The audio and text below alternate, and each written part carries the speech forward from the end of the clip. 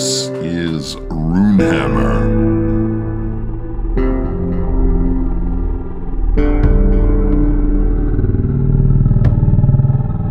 Beyond the gateway, just past the astral plane, where thousands of cosmic ley lines crisscross in folding kaleidoscopes of magical energy, there is a pocket dimension known only as Splinter. In this place, a prison has been constructed, a web of magical power to contain those that cannot be contained. Rogue wizards, uncontrollable mad sorcerers, mages who have pressed too far to the frontiers, those who dared parley with demons and became demons themselves, all sent here by the Council of Grey, the hero kings of Norberg, and even the Falcon himself. They've all been sent here to be contained. Those who arrive never leave.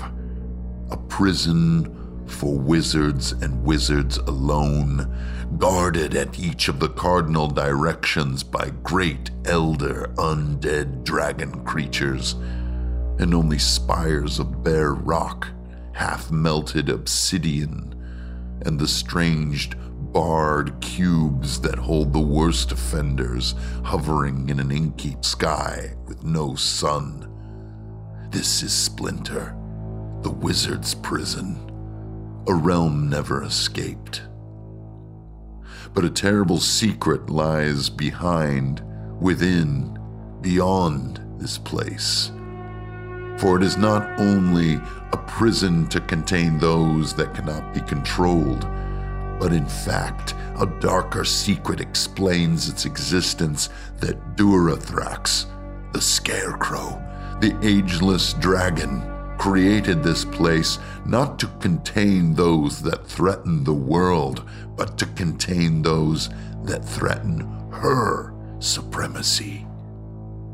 And the wool has been pulled over the eyes of mortal men. They send their most powerful wizards to this place when they cannot be controlled, and another of her rivals is eliminated.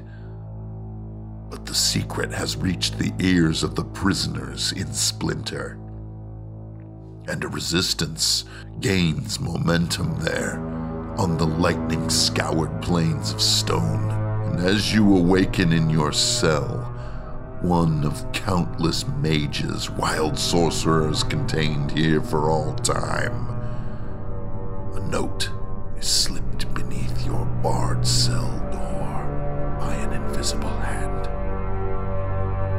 It is a series of numbers, dots, and dashes, and this is somehow the codified language, the clicks and whirs and rumbles of the thing you've heard of but never seen, the machine at the center of the cosmos, the RPG mainframe.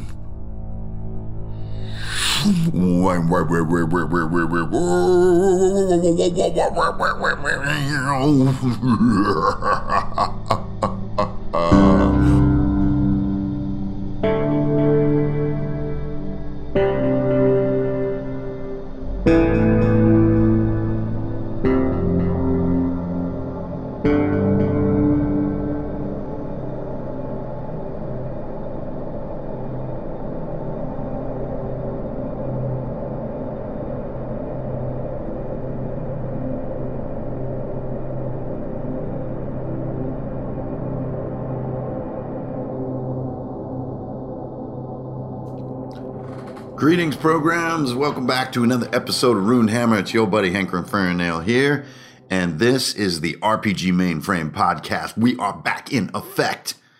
Made my con saves, and I'm back in the saddle, so there's lots to do and lots to talk about today. This is, awesomely enough, episode 31 of the podcast coming up for Halloween and, of course, Samhain and the coolest month of the year.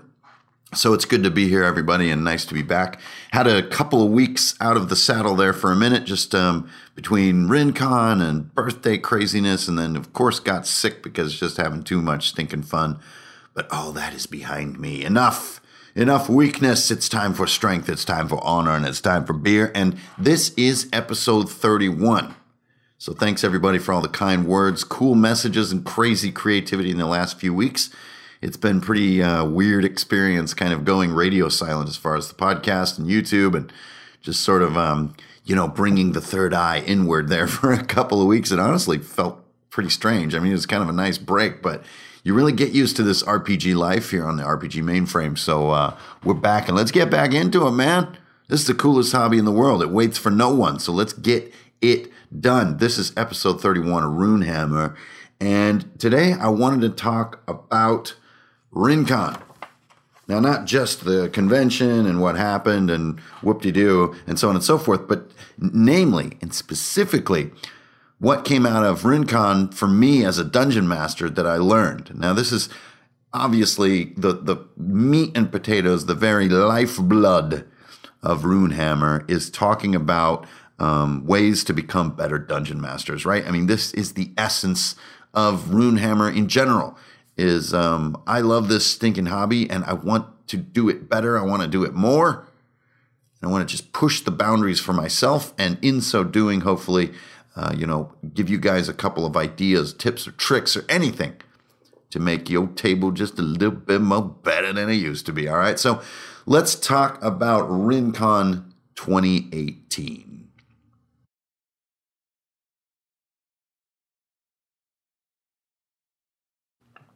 Okay, for those of you who don't know, RIN CON is a cool little tabletop gaming convention down in Tucson, Arizona, and they were gracious enough to bring me down and give me a place to stay and give me a few special events to run. And I also just ran some games on my own for RIN CON attendees, as well as a few friends who live down in Tucson. And a special thanks has to go out to Desert King, obviously, and everyone else. You know who you are. I don't need to call you out, but thanks, guys, for hosting me. You guys are totally awesome. So what basically happened down at RIN CON is I flew down, and it began an insane stream of gaming. Now, some cons you go to, it's just all about meeting people and having fun and drinking beers. This con was just gaming, just like I'm telling. We just hit that table and the dice started rolling, and those dice did not stop rolling till the end of the weekend. This is like 4 straight days of long session RPG play. And it started with Desert King's table group, which these guys are amazing. They've been playing a few years together, so they're way into the game. And a lot of what I want to talk about today are learnings that I got from Desert King's DM style and his wizardry at the table, which it was fantastic to see his style and, learn from it and feel it from the player's side. It's really huge to see a game from the player's side with a DM that you're really excited about, because you feel the effect they're having on you as a dungeon master. And that's gives you such a tangible desire to learn those new lessons. It's a great way to experience and expand as a dungeon master, is just to be a player. So it started there, and then we go to the con the next few days over the weekend, and there I'm playing with some other people. We played Doom Vault, which is obviously the adventure from ICRPG Core, and then we played some Blood and Snow, which is a bit of a setting book that I'm working on there that some of you guys may have heard of. It's got an Ice Age kind of theme to it. And then we also played a few rounds of Junked, and then we came all the way back. And Desert King ran a sort of a bit of an improv game for us that he kind of came up with over the course of the con. Because you know how dungeon masters are. We're always thinking of the next adventure. There's almost no such thing as true improv, because we're constantly thinking about the damn hobby, right? And so anyways, we played his adventure, which was called Orvald's Tower. Really awesome spin on the classic Mage Tower adventure, but don't let me get ahead of myself. So that's really just what happened. I also did a couple of panels and just sort of a little bit of a talk about timers, threats, and treats. And everybody there, thank you so much. They were great hosts. Great to meet people in the audience and have fun. We even did a crazy improv DCC session on Sunday morning that was just bonkers. We did it for charity. It was just total absurdity in the form of collaborative storytelling, just nutso. Makes Mad Libs look like doing your taxes. This was just crazy. So it was a big weekend of gaming. Very little drinking, to be honest. It was just rock solid dice rolling, like for almost 5 days. It was just amazing. Probably got almost 20 hours of table time over the course of the weekend. Just spectacular, just RPG fun with lots of different people and just getting back to the table. And so I wanted to talk about what wound up in my journal after this experience. Now, before I really get into this, I got to send a super special shout out to Victor Diaz. Now, this is Ezra Harden, as you may know him from the forums. He's been, an enthusiast and a huge member of the community with ICRPG since the beginning.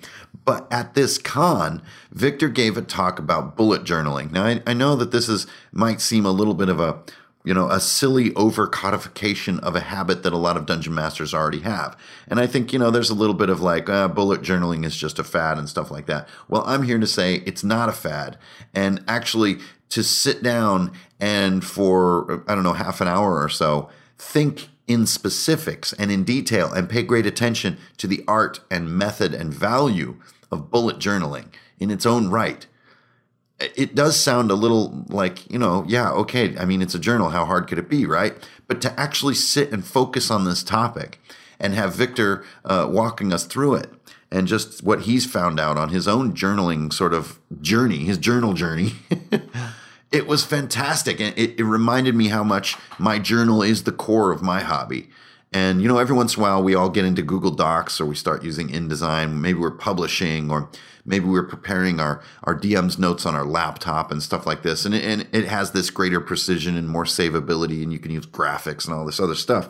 But, it just brought me back to the core of what I do, which is my book, my journal. I play out of it. It's usually the only book I have at the table, but all the other books go into the research. It's my ability to do shorthand and maps and drawings and NPC quotes and mechanics and draw little dice and arrows and all this craziness. That is the essence of what I do. It's the very sort of artifact that is the result of all the brain work that I do on this hobby. And so to listen to Victor do his talk about bullet journaling, it just brought me back to how much I really do enjoy that part of the hobby. So first of all, go take a look over at the Bujo, it's called, Bullet Journaling group on Google+. Victor is the sort of community leader there. It's a fantastic page and a lot of dungeon masters there. It's his page is in particular Bullet Journaling for Game Masters. That's what it's called. So that's what you're going to look up. Great page, though, with a lot of brilliant people who are using sort of this mindset of writing in brief rather than writing in sort of prose or in long form to create game experiences, and how writing is a mnemonic device to increase the precision of memory and to increase memory recall and stuff like this. And this whole storm of ideas all combined into a great talk. Victor, thank you for giving that talk. It ignited my brain in a way that is still fueling me to just want to get back to my journal and use up pens and just get ink to paper and feel that feeling and be that person. So that was one of the biggest talks for me over the weekend, even though that wasn't a gaming session. It just had a really big impact on me. So thank you, Victor, for doing that. Now, as far as sort of what I learned as a dungeon master, right, this is the real meat that you should be picking at here to get from this podcast.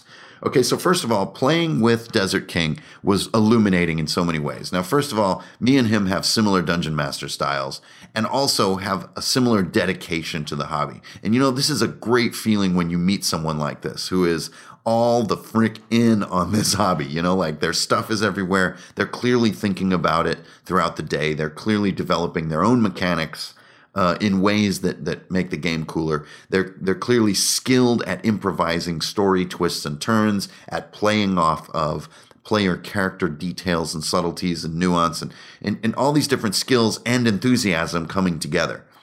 And so that was already exciting. But then there was just a series of techniques, just nuts and bolts techniques that he was employing that wound up in my journal that I want to employ more in my game. So I have to send a holler out to him for improving my game. But then I wanted to share with you guys just a few of the key ones.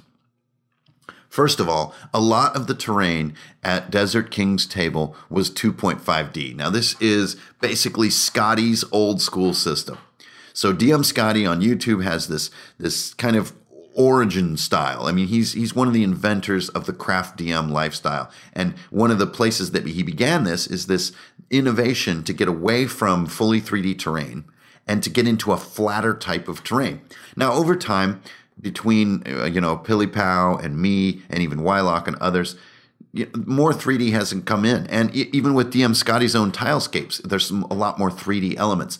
But if you look at some of Scotty's older videos, he has this very low profile, sort of shallow terrain style. Now, my original impression of this is that it wasn't that visually exciting. But when I was a player and the 2.5D stuff was being employed, I found my miniature and the miniatures of my teammates were suddenly the biggest, most noticeable thing on the table, rather than being dwarfed by cool 3D terrain. And I got to say, as a player, I loved that feeling. Now, as a dungeon master, I think it's easy to get distracted and see the terrain as being this superstar. You're going to reveal this next chunk of terrain. It's amazing. You're going to reveal this scene. You've got this cool maze. You've got this crazy statue and so on and so forth. But as a player, my mind is always inside me and my teammates. And the terrain, in my mind anyways, is more of a backdrop. And so to have this low profile terrain, like this stuff is less than an inch tall, maximum. And so your minis are kind of the tallest thing on the board. I loved it. It was so simple, and it let me imagine more of the world rather than some of the 3D terrain, which I think sort of imagines it for you. And I was really surprised by this. I was finding myself thinking, man, I got to make some of that stuff. Like, my terrain is too ostentatious. It's too overbearing. I like this really low profile, minimalistic terrain, which is just giving us the basics of the corridor shapes. And I found myself as a player more fascinated by the game thanks to this system. So that was my first big revelation. That was really unexpected. I love big, crazy 3D terrain. So it was kind of wild to just be using these little almost like stick-like wall tokens to make little corridors that Desert King was doing. And I just loved it, and I was really surprised. And so that was my first big thing. So what do I do? The first thing I got home, I built my own little 2.5D sort of wall kit, which you'll see coming up here in maybe some videos and photos that are going to be coming out soon as I continue to run my Gauntlgrim game. Okay, next. In every game that Desert King was running, he would come up with some kind of wacky mechanic involving some kind of token economy. Okay, now token economy is just kind of my buzzword for at the beginning of the game, you get between 1 and 5, say, little tokens. Now, these can be cool little glass tokens or metal coins or what I use. It could be anything. It could be M&Ms. It could be Parcheesi pieces, whatever. But at the beginning of the game, you get a tiny little economy. And this economy is used to alter the story. It's used to add details to the world. It's used to re-roll dice. It's used to give to other teammates so that they can re-roll dice. It's used to epicify the game on the player's side as a chip to play with the DM, to say, actually, it's a little bit like this. But it has other uses. It can be used as luck. It can be used as chi power. It can be used as, a wild spell cast. It can be used as a simple number bonus. Regardless of how you use token economy, I think it's a really exciting addition to the game, especially just improvising something that fits your game theme. And what you do is you give these tokens out either before the game or at the beginning, or another common approach is when players do epic things, you kind of reward them with one of these tokens. Now, in the games that we played, we were given the tokens at the beginning and told what we could do with them, and then you kind of judiciously spend them as the game goes by. And what winds up happening as a player is that you're staring at these tokens. You're just staring at them as the turns are unfolding, and you're thinking, when do I want to use this? Is this my moment, and what can I do with it? The most powerful token is used, at least in this case, to sort of add a tiny detail to the world that's going to play in your favor. And so as the other players' turns are playing out, you're sitting there like going, oh man, I've got this token. What could I do that would not only just, play in my favor in a way, but wouldn't just be cheesy like min-maxy. It would be cool for everyone and would make this scene cooler and wilder and maybe would open this kind of problem up. And we're battling Morgrim, actually. If you guys know some of my backstories that I did an audio story about Morgrim. He wound up being a character in their game, and we're battling him at this big portal. And things were not going as expected, and you're just sitting there thinking, how can I morphed this scene in a fascinating way by using this chip.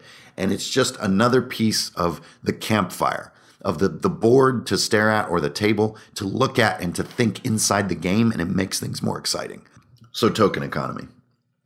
The next insight that Desert King mentioned to me when we're having one of our numerous Dungeon Master conversations was this idea of letting them be immortal. Now, in their game, they are well into the teen levels. They're super powered. They're working on very large scale problems in their game world. And Desert King had this fascinating thing to say of like, you know what? Just let them be immortal. Let them have insane power levels, because their power levels aren't going to give them the solutions to what they're really working on. Now, in their particular case, they're working on this almost like dwarven civilization level goal. Like they're basically trying to reclaim this entire sort of town or kingdom.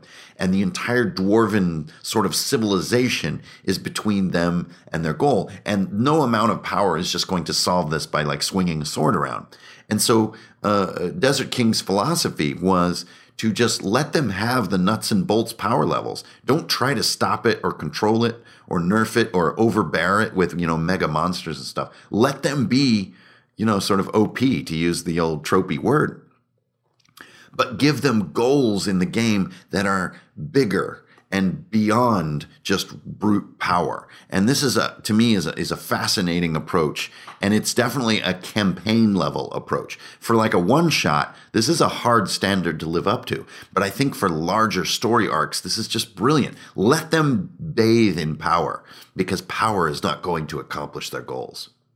The next one is another brilliant element of this sort of campaign arc, which is the non-evil enemy. So Desert King is introducing me to this concept in their game, and I just love it. That the primary opposition in the game is not simply evil. They are complex. And in this case, it's the dwarven civilization. It's sort of between the players and their goals, but not just in a we're going to kill you way. So the very classic way to do a big obstacle or villain in a game, right, is to just have this like, it's going to kill you if you don't stop it sort of approach, right? This thing is just rampant evil, homicidal craziness. But I think for the more nuanced and fascinating campaign that lasts longer and has more depth and more interesting sort of twists and turns to it, the primary obstacle or villain is not inherently evil. They have their own goals that are not evil. And you happen to have goals that are in opposition to those, but you're not just perfectly good either. Simply put, there is more at stake here than life and death or destruction and salvation, and finding more interesting confluences between these goals, I think is what can give rise to more long-lasting campaigns. Now, I know that these are some pretty general, pretty nebulous concepts, but I'm just running you down with what I wrote in my journal. These are the actual concepts I said to myself, like, wow, I need to work on these. So I don't have like big specific solutions on how to get this into my game quite yet. All I know is that I was fascinated by it, and I want to learn more about it by trying it. Now, finally, I just wanted to mention something very specific that we did in the game that I think was just amazing, and I'm not sure how it applies to my game, but I wanted to share it with you guys because it's so outside the norm and so interesting that it's just worth talking about. So we were in this game with this giant portal, and we're in this sort of crazy chaos field, like we're in a realm of dark chaos. And one of the negative effects of this space as we approached this dark portal is that it sort of went into our minds, and it would pluck out parts of who we were. And through a series of dice rolls and through some sort of improv and answering questions about our characters, our dungeon master posed this terrible dilemma to us, which is like, okay, what part of you is like something that you absolutely believe in, with total certainty? And then you would say, blah, blah, blah. In my case, I said, I always stand by my friends, no matter what it takes. All my characters in D&D always stand by their friends, and they never back down. They always look out for, I always look out for my friends. And because this chaos was reaching inside our minds, he's like, okay, since you failed your save, that is no longer part of your belief system. The chaos portal sort of removes that part of your soul or your spirit or your mind. And I'm just like, what? So my character no longer looks out for his friends. Like, oh my God. This posed one of the most challenging role-playing situations to me that I have ever confronted. And it wasn't just me going through this. My teammates are also being picked apart by this chaos force in this way. And it was fascinating. We spent an hour sitting around the table parlaying and agonizing over what the essence of these characters were and what made them who they are and how it was going to break apart. And it had nothing to do with any combat or dice rolls or anything. It was a fascinating exploration into understanding characters. And it was intriguing and interesting. Now, how do you get something so specific into your game? I don't know. Besides just aping that idea right there, which I think is ready to be aped. It's awesome. I'm not sure, but what I do know is that as a player, once again, this was a huge moment for me. This was super exciting, and I was really happy to be at the table with my friends and to be doing this thing that we do. You know, sometimes the night can be dragging on, or you're rolling dice, you're really tired, or maybe somebody wants to go home, or you've had too many Doritos or too many pieces of pizza, and the hobby can feel a little like, whew, okay, that's probably enough for tonight. This was not one of those moments. This was the moment where it's just like, this is what it's all about. This thinking inside of a limited system that is in some way totally unlimited by the imagination, but limited by the agreed upon parameters of the game. Namely, I am a character with these properties, and I'm going to lose some of these properties. And no, I don't want to. And then the agonizing that results from that dilemma. It was absolutely fascinating. And so that's the last piece that I wanted to recap to you guys about sort of what I learned and grew from playing with Desert King and his group.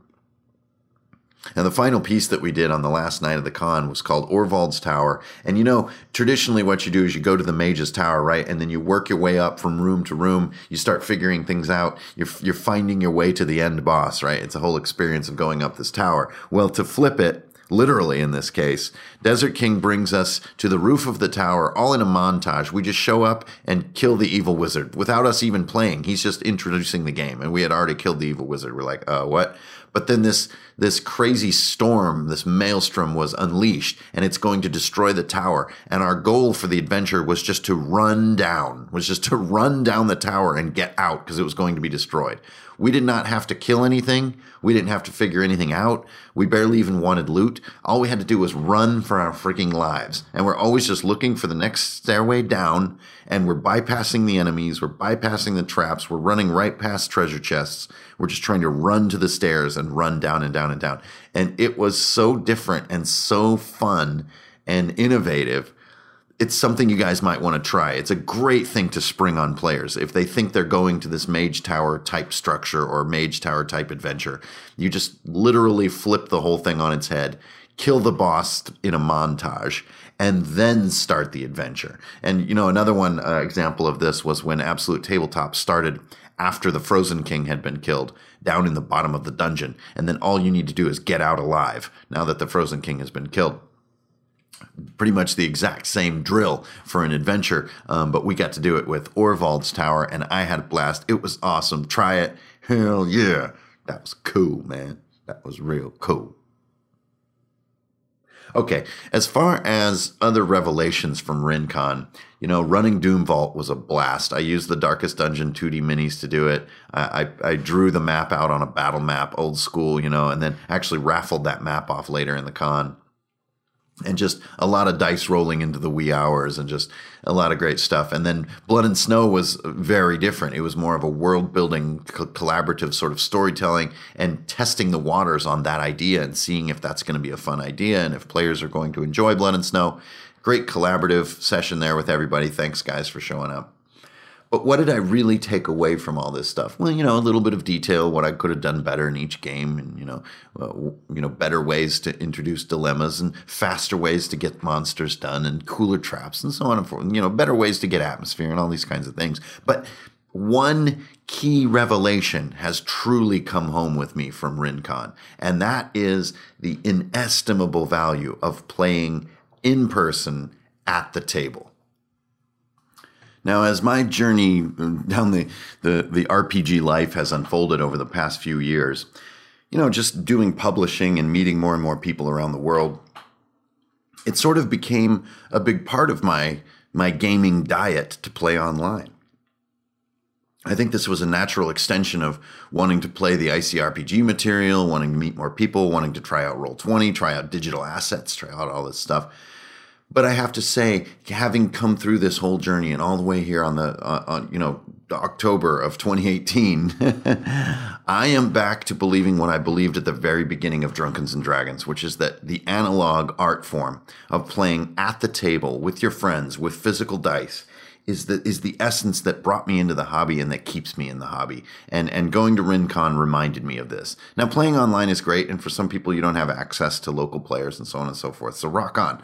I don't mean this as a critique of online play in any way, but just for me, the art of playing at the table with the terrain, with physical dice, with my journal in front of me, with my friends there, and we're laughing and playing at the table that we played at last week, and we have this history together, and this is the essence of it. And so what I wanted to say here in episode 31 of Runehammer, the RPG mainframe right here, is not necessarily, get out there and play at the table, guys. I mean, obviously that's been my battle cry, for many years as far as IPG goes. But what I wanted to say is I wanted to get you guys ready for the next wave of creativity that I'm getting super pumped about with Runehammer. And it is all a wave of creativity that is caused by, built for, and directed toward my table game. So even though it's a little bit painful, I backed myself out of my online games, all my different online games, and I've dedicated myself now entirely to my at-home table game. And this means that my preparation in my journal, my building of terrain and miniatures for my table group, this is going to become my hobby. And the emphasis on that group and that story is going to be what you're going to see me doing on Patreon, on YouTube, and so on and so forth. And this is what started Drunkards and Dragons in the first place, was just playing a table group and opening up my secret chamber to reveal what I was doing week to week to make that as fun as I possibly could and to make it exciting. And for someone who's played the game for many, many years, I see it as very challenging to do something new and to try something interesting and to flip things on their head and to do the artistry that makes it even cooler and so on and so forth. And you guys know me. I mean, that's my whole jam. But in a way, sometimes you really, what's the old saying? You have to leave home to appreciate how you had it and so on and so forth. And for me, leaving home has been getting into publishing, playing online, going to cons and meeting a lot of people and being very expansive in my mindset as far as the RPG hobby. I mean, doing it as a sort of a livelihood, it does change things a little bit, but this journey has only brought me back to my origin. It's brought me back to the very place I began, which is a table game, doing a campaign, preparing one session at a time, making the terrain and the miniatures that are needed, as well as the mechanics and the planning and the maps for that session. Then seeing how the characters just do all this crazy, unpredictable stuff, adapting to it, and getting ready to do the entire creative challenge all over again. That rhythm with that outcome and that micro audience, that is the essence of what brought me here and keeps me here and just makes me so freaking excited about doing RPG stuff all the time, like drawing cool characters and all this stuff. Now, also, there's a little more to it. It isn't just the at-table play that I've gotten so excited about. I have also returned to my sort of root or my essence in just what kind of tabletop play we're doing. We are back to the just bone-crushing fantasy gameplay. We're not, don't have a lot of warp shell stuff going on. We don't have a lot of Ghost Mountain-y stuff or, weird future kind of all of these different interesting horror, kind of genres. We're back to good old-fashioned meat and potatoes fantasy that is a hybrid of many fantasy worlds that is being invented as we go. And you guys, I just can't deny it. It is where I live. I live inside Sword and Sorcery. I just live in there. I know it. I love it. I feel there's an infinite number of stories to tell. Don't get me wrong. I love TMNT. I love Rifts. I love Warp Shell. I love Deadlands and Ghost Mountain. I love Call of Cthulhu and all this other stuff. But if you really want to talk like the essence and the root, the core of my interest with this hobby, it is in just bone-crushing, badass Pathfinder, D&D style fantasy, just like fantasy hero, Tolkien style, all, melded together. A little bit of Warhammer throw in there, some Symbaroum tossed in for good measure. Just this expansive, awesome, nuanced, poetic, dramatic, heroic, chivalry-driven, lords and ladies, monsters and mayhem, magic, spells, dimensions, all of this stuff coming together into fantasy stories. It's just, that is where I live as an imaginator, as an Imagineer, a creativitizer. Okay. So I think you guys can see where I'm going. So this is where you're going to see me headed in the coming months, is that my creativity is going to be geared toward a table group. It's going to be getting back to core fantasy, what I love doing so much. And then finally, what I want to say is you may have, seen lately that my sort of rhythm has been a little bit different as far as what I'm putting out. Everybody's dying for room designs all the time and stuff like that. And I'll tell you, the biggest obstacle to this for me has been this incredible, monumental wave of commissions that I've been so lucky to do for so many different projects out there. And so on the one hand, I have to say, I miss a little bit of just the hobby level activity of art and writing and so forth. But it has been such a privilege, a unique privilege, to do all these commissions, not because of earning the revenue or the income, but because being part of people's projects is so cool and exciting.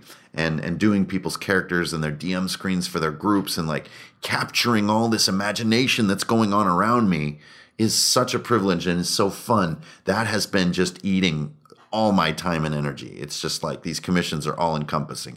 But there is a wonderful light at the end of this amazing tunnel, which is that I am going to make it. I've almost cleared my plate. And I think sometime in November, I'm going to be finally free and clear to just get back to my own projects. And I'm not quite ready to make some announcements on what's coming next.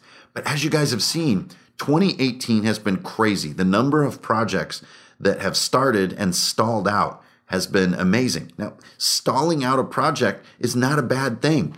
It is okay. It's part of the creative process to get interested in a thing, go a little bit ways down the journey, and then realize, maybe this isn't the coolest thing, and start something else. A lot of things have fallen into that category, and you guys have seen me going through this creative exploration. I'm not coming at the so-called audience, which I still feel weird about that word, as if to say, here's the next brilliant thing. No. I'm exploring just like you are in your game. I'm exploring my own creativity, my own interests, and there are no guarantees. Just because I'm, doing it as a livelihood, as a daily life, it doesn't give me some kind of authority or some kind of guaranteed formula for success. No, God, that's horrible. That just takes all of the artistry and the fun out of it. I am on a journey of discovery. And so I can't guarantee projects are going to reach fruition when they get started.